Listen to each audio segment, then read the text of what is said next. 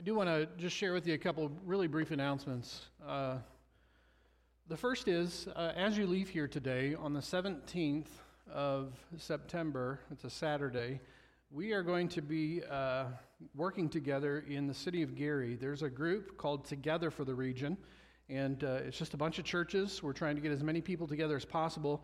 The city of Gary is having an actual work day where different teams and groups of people can go out in the community, clean up, do all kinds of different stuff, and we are coming together for the region as a group of churches to do that. There's a sign-up sheet out there in the foyer. I just really encourage you to sign up for that. We'll get you some more information. It is from 8 to 1, and if the incentive of just generally doing a good thing is not enough, there will be Chick-fil-A for lunch.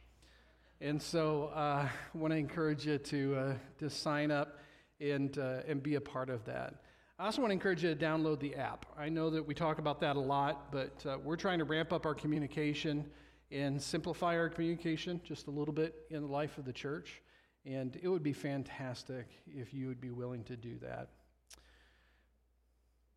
All right, football season's about to start, so everybody stand up. I know you were just standing, so everybody stand up. I've got to teach you the Green Bay Packers cheer.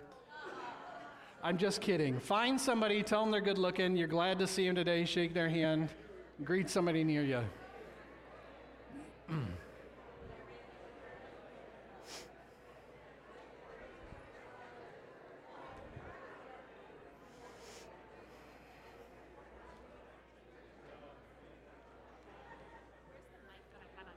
It's right over there on the speaker. Oh, he's got it right there. Are you in the first service? I can't remember. You're coming up to do it?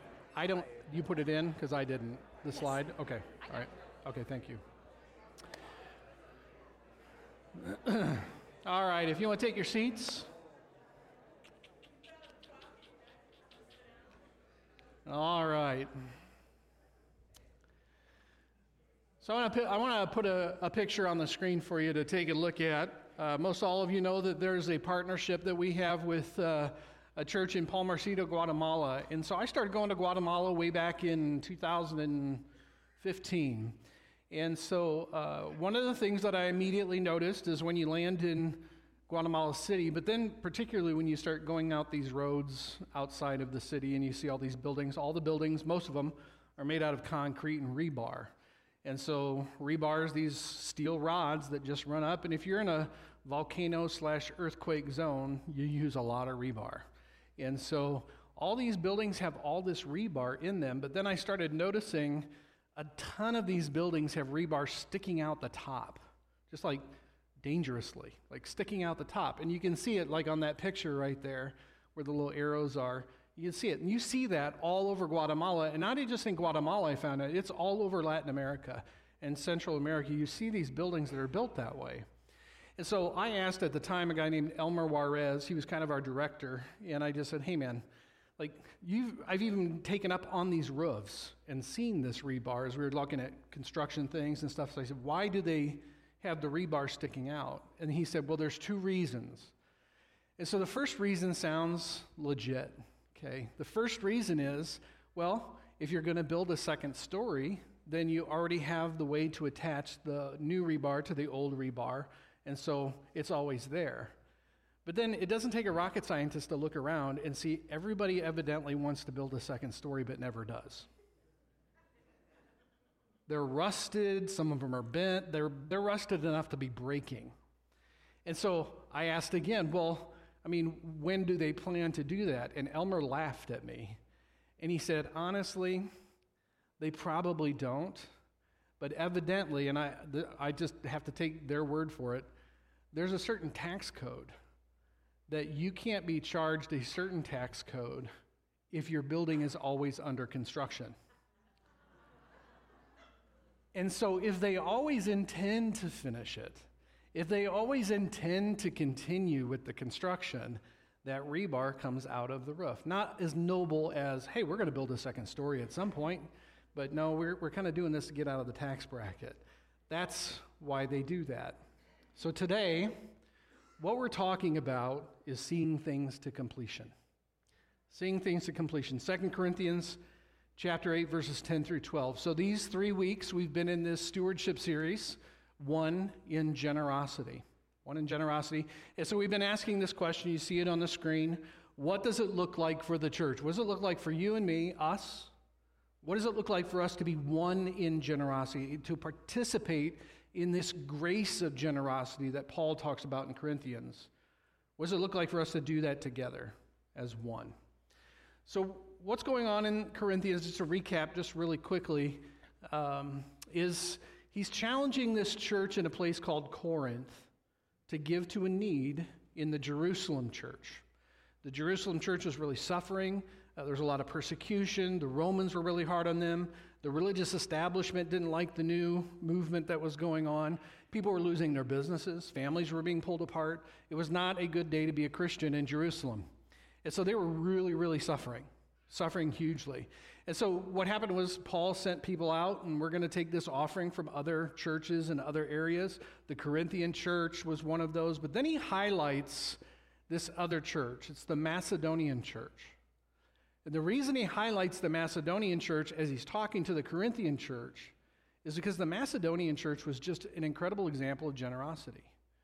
They gave to this same offering that the Corinthian church had been asked to give to for Jerusalem. But when you really strip everything away, the Macedonians actually probably deserved to receive an offering too. I mean, they were in poverty. They were in they were abject poverty. It was really, really bad. And they really didn't have anything to give. But even after they had given, they even sent word to Paul and said, "Can we give more?" They begged for the opportunity to give sacrificially to the Christians in Jerusalem. So Paul then, after he shares the example of the Macedonians with the Corinthian church, who had decided not to participate in the offering anymore, he reached out and he said, here's the real example for your giving. It's actually Jesus. It's Jesus. And we talked about that last week. The fact that genuine love looks like giving the way that Jesus gave.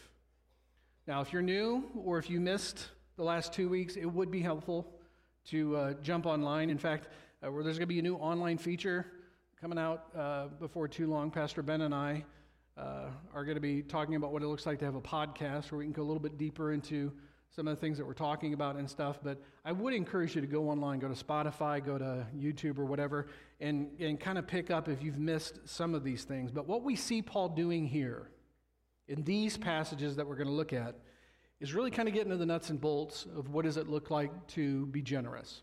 How do you do it? The practical stuff, the follow-through. If you want to live a life of generosity, and this is just a fact, if you're going to do this, if you're going to live a life of generosity, if we as a church are going to model what this looks like, it does not happen by accident. You don't just stumble into this. It's a very intentional thing. So quickly, let's look at 2 Corinthians 8, verses 10 through 12. You see it on the screen. Paul says this, here's my judgment about what's best for you in this matter. Last year, you were the first not only to give, but also to have the desire to do so. Now, finish the work, so that your eager willingness to do it may be matched by your completion of it, according to your means. For if the willingness is there, the gift is acceptable, according to what one has, not according to what one does not have. Now, the gist of this is really, really simple. Paul's basically saying, hey guys, we went around, we asked for the offering, you raised your hand, you said, count us in. Count us in. Now, let's see that through. What does it look like for you to carry out what you said you were going to do? So he's making a point. Look at verse 10. He says, the person who is going to benefit from this, it is in your best interest to see this through. It will benefit you if you actually follow through on what you said you would do. Now, I kind of take a logical look at things, so that seems backwards to me. How does giving to someone else or giving to something else benefit me? And again, I'm a real simple dude. I have $1. I give you $1. Guess who doesn't have $1? Me, right? I don't have $1. So Jesus is quoted in Acts chapter 20, verse 35. He says, it's more blessed to give than to receive. Again, $1, no $. So how does this work? Why does this make sense? What's the blessing in this? He's establishing a principle when it comes to our giving. And it's not just giving of our finances. I want to make sure we understand that. This is just giving of ourselves, giving of our time, our energy, anything. We do it by faith. We do it by faith. Again, this is how my brain is wired. When I give to something, I want to see outcome, don't you?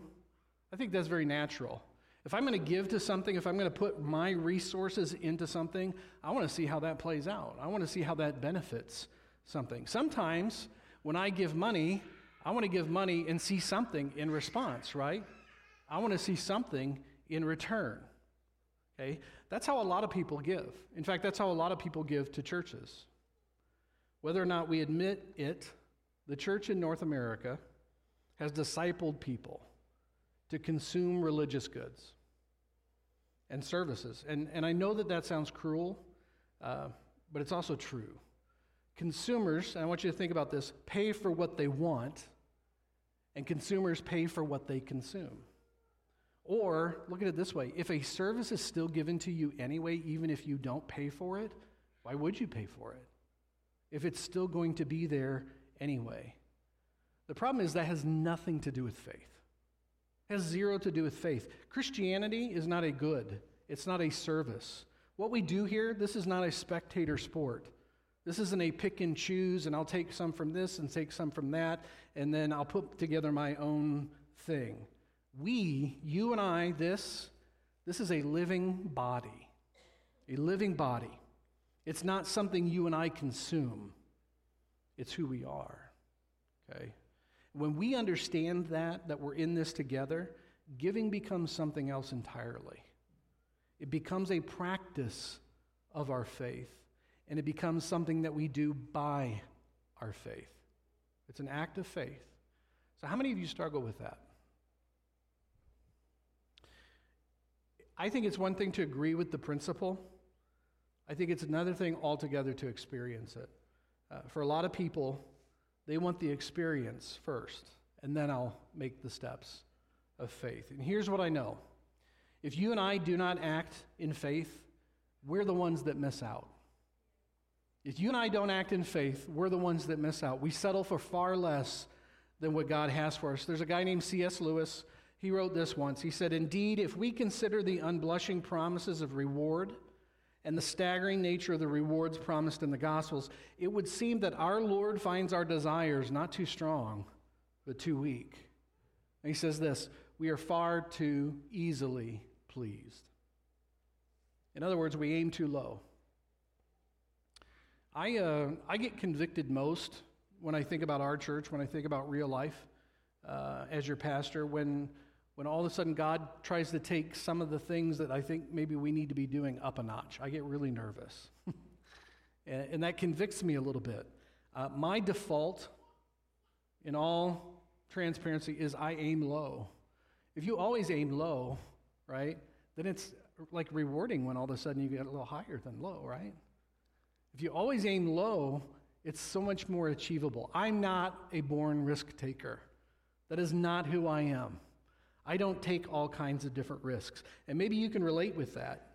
But that gets really not great when we aim low in our personal lives as well. And sometimes that's reflected in all kinds of things in our lives, particularly our giving. So let me say that another way. And I want you to pay close attention. Jesus is inviting us into something greater than what you and I understand. Why emphasize that? Because ultimately the statistics say that we don't understand this. According to an organization called Nonprofit Source, 1 out of every 3 regular church attenders do not give anything. 1 out of 3 do not give anything. 75 to 90% do not participate in consistent giving. 75 to 90% don't participate in consistent giving. We'll get to what that means in a bit, but on a flip side, if you're in leadership in this church, pay attention. Those statistics show another reality. 64% of those who attend church regularly say that their trust of the church affects their giving. In other words, if the church lacks integrity, if the leadership of the church lacks integrity, if I lack integrity when it comes to how I manage my finances, when it comes to how we manage our finances, are good stewards or not in the church, affects whether or not people trust us enough to give. If we don't, it's a no-go. Now, some of you are probably thinking, Pastor Rich, I knew we would get to this point where you'd play the guilt card. And all of a sudden, you'd start talking about this kind of stuff. I learned something a long time ago. I can't make anybody feel anything. I can't do that. That's not my wheelhouse. I'll be the first to tell you that stats don't tell the whole story, and you know that. You know that. I hesitated to use these statistics because I thought certainly somebody in their brain, the switch is going to go, and they'll be like, yeah, I knew he was going to go there. And you and I both know statistics can be manipulated for just about anything. But I'm trusting you know my heart at this point, and also they do give us a little bit of a snapshot. Most of these statistics, I think, that I just shared with you, represent a people who actually do want to give. They do want to give. So can I encourage you for a second? People have struggled with this way, way back all the way to the Corinthian church. That's why Paul is challenging them. A year earlier, the Corinthian church had put themselves out there. So Paul, he does not identify why. We don't know what exactly happened, but it becomes very clear at some point that the commitment that they had made just didn't seem worth keeping anymore. Something had taken place. And we should note, though, that they did begin really, really well. They did begin well. They wanted to give. They communicated to Paul, we want to. We raised our hands. We are ready to be a part of what's going on. So Paul is saying to them, if the readiness is there, if the desire for you is there, then see it through. Let's do this now. Partner with Jesus and trust him as you give. And I want you to notice, Paul is not asking them to burden themselves. He never asks them to do that. He's asking them to help somebody else who has a burden, but he's not asking them to burden themselves. In fact, he reiterates what you and I see throughout all of Scripture. He talks about proportional giving. He's not asking them to give what they do not have. That's bad stewardship, when you try to give something you do not have. He challenges them to give out of what they do have, not out of what they don't have. So the question for us really is, do we give proportionately? Do we give in the same way? Let me rephrase that. God has poured a pool of resource into your life. For some people, that's like an Olympic-sized pool, right? Maybe you're sitting here, you're like, no, mine's like a kiddie pool, okay? You're like, Pastor, I got a puddle. That's what I have. Whatever it is, God has poured that resource into your life. Are you a container of that? Or can God use you a little bit as a conduit of that resource? If you haven't figured out, this is the message in this series where we get into some details and some practicalities. Okay, Rich, I know I should give. I want to give. I want to join with others as we're one in this. So how do I do this? How do I do this? If you want the straight answer, Paul gives it. You see it on the screen. According to your means. That's what Paul says. That's how you should give, according to your means. For if the willingness is there, the gift is acceptable according to what one has, not according to what one does not have. So what does that mean? Untangle that. Most churches talk about tithing, which is a biblical term for 10% of your income. So in fact, a lot of time you hear about tithes and offerings. Tithes and offerings. What are those? Well, the tithe is that percentage-based, consistent giving through the church. That's what that tithe is. The pattern in Scripture that you see is people are challenged to bring their first fruits, the first 10%, the first fruits, and historically that's the church, right? That's percentage giving. Offerings, though, that's different. When you hear the words tithes and offerings are different. Offerings are usually a one-time giving moment, or maybe it's some kind of giving that has an end goal in mind, like a building program, or if we were going to start a facility improvement fund here, we were going to talk about different projects, those offerings have kind of an expiration date, okay? Or like what we're going to do next week. This is a good illustration of what an offering looks like. So on the screen here, you're going to see a couple, and this is Reverend Vidal and Marie Cole. They are missionaries from West Africa. They're going to be with us actually next Sunday. And in the Church of the Nazarene, missionaries every couple of years go on a tour. They go to different local organizations, different local churches, and they share what God is doing in their areas. This couple manage and lead and direct all the English-speaking churches on the west side of Africa.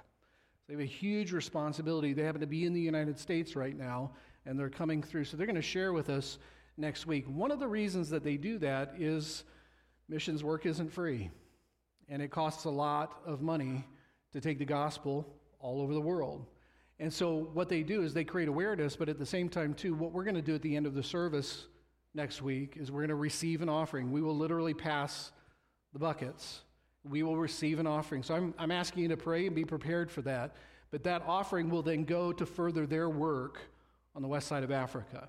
And so that's, again, an example of an offering. So there's tithes, and then there's offering.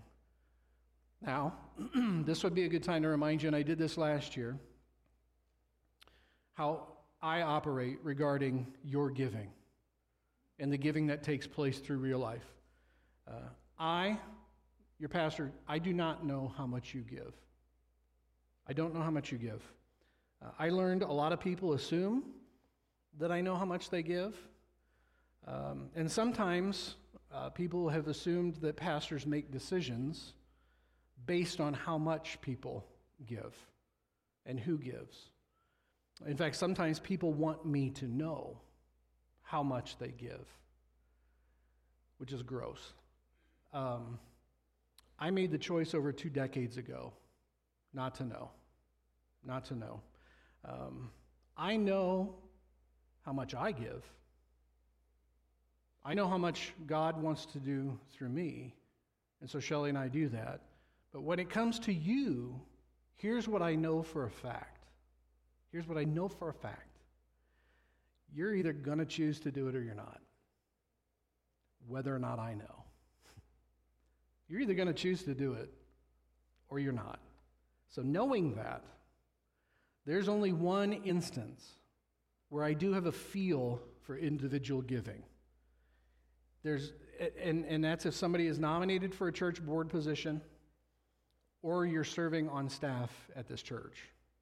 If you serve on the church board or you serve on the church staff and you do not model what we've talked about, that's an integrity problem for me.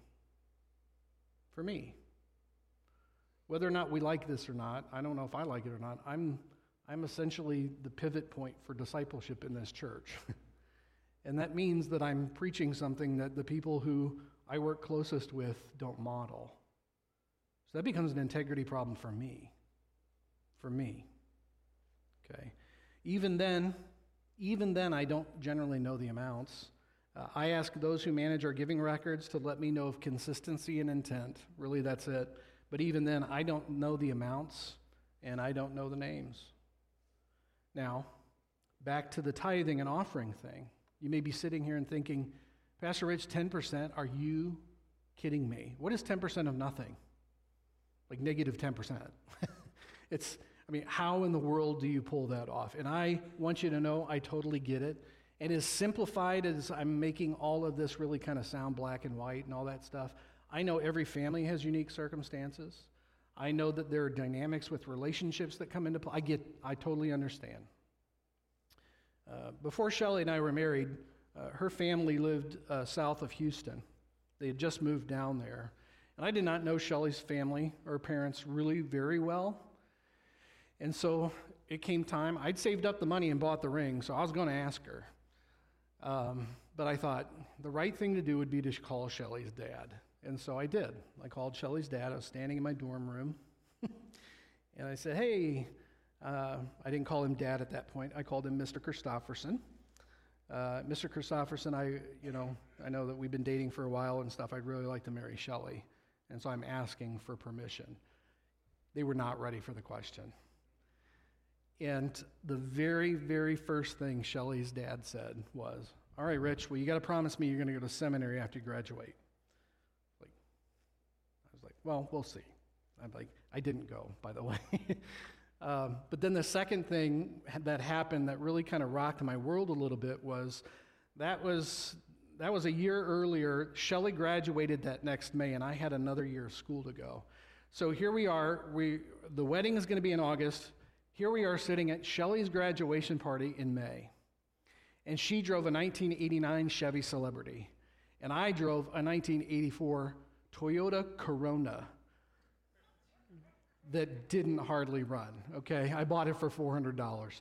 So we're sitting there and we're thinking, Rich's car's not gonna make it. Shelley's got this 89 Chevy Celebrity.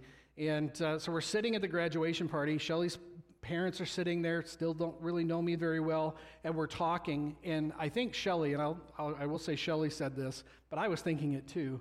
We owe so much money from school anyway, we might as well take out another loan and buy a second car. Her dad stroked out. I mean, he freaked out. And he said, all right, Rich, here's your assignment. You're not going to marry my daughter in August until I see a budget. I was like, I'm marrying your daughter in August. And so they flew back down to Texas. I went to Peoria, Illinois.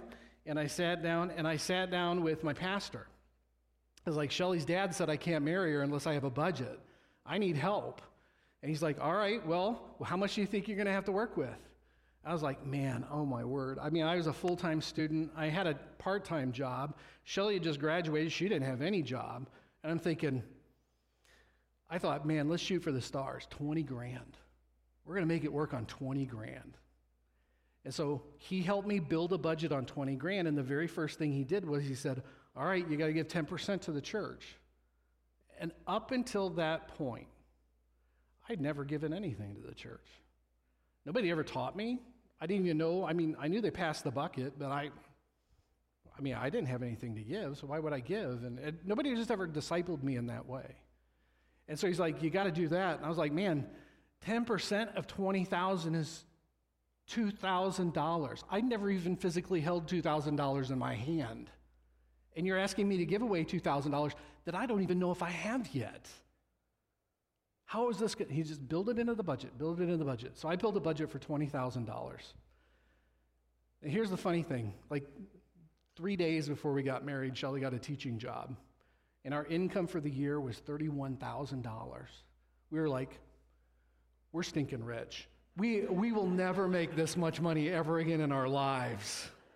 And I built a budget on $20,000. Okay. Now, here we we're just married. In my mind, though, as I'm looking at that $2,000 out of $20,000, I'm thinking 10% of not very much is a whole lot. Right? And it's hard not to look at it that way. Somewhere in that time, though, my pastor said this statement to me. And it kind of pops up every once in a while in my own mind as I look at opportunities that we might have to give or times when we feel like God asks us to sacrifice a little bit. Someone somewhere is living on 10% less than you are. Someone somewhere is living on 10% less than you are. So in other words, Rich, does the way I conduct myself financially, for better or worse, does that keep me from giving? There are millions of people in this country who live on 10% less than I do, who faithfully give, though, proportionately out of what God has put into their lives. The question becomes, do I, Rich Dorrington, live a lifestyle that allows God to give through me? That's kind of uncomfortable, isn't it? At the end of the day, and I think this is what Paul's getting at here, how does God want you to give? Just as we close, we talked about this last week. Give to God first. This doesn't have anything to do with money. In verse 5, the Macedonian church, they set the example by giving to the Lord first. Matthew 6:19-21 says, "Do not store up for yourself treasures on earth where moths and vermin destroy, where thieves break in and steal, but store up for yourself treasures in heaven where moths and vermin do not destroy, where thieves do not break in and steal. For where your treasure is," and here it is, that's where your heart is too. Where your treasure is, there your heart will be also. God gets first in my life because God has my heart. So the first question today is, what has your heart? Or specifically, who? Who has your heart? A church that's one, and when I say that, I mean a church where we all participate in this, is made up of people who have settled the heart issue first. The heart issue comes first. Of primary importance is where your heart is, because anything else after that follows where your heart is. The second thing is this: you got to commit to a plan. You got to commit to a plan. Guess what? God had a plan. God had a plan. Last week we talked about how the pattern that you and I follow when it comes to our giving, the baseline, the understanding of generosity really just comes from Jesus. It comes from Jesus. And when Jesus gave, he gave with intent. His intent was you. He gave with a plan. He had a plan, and his giving had you in mind.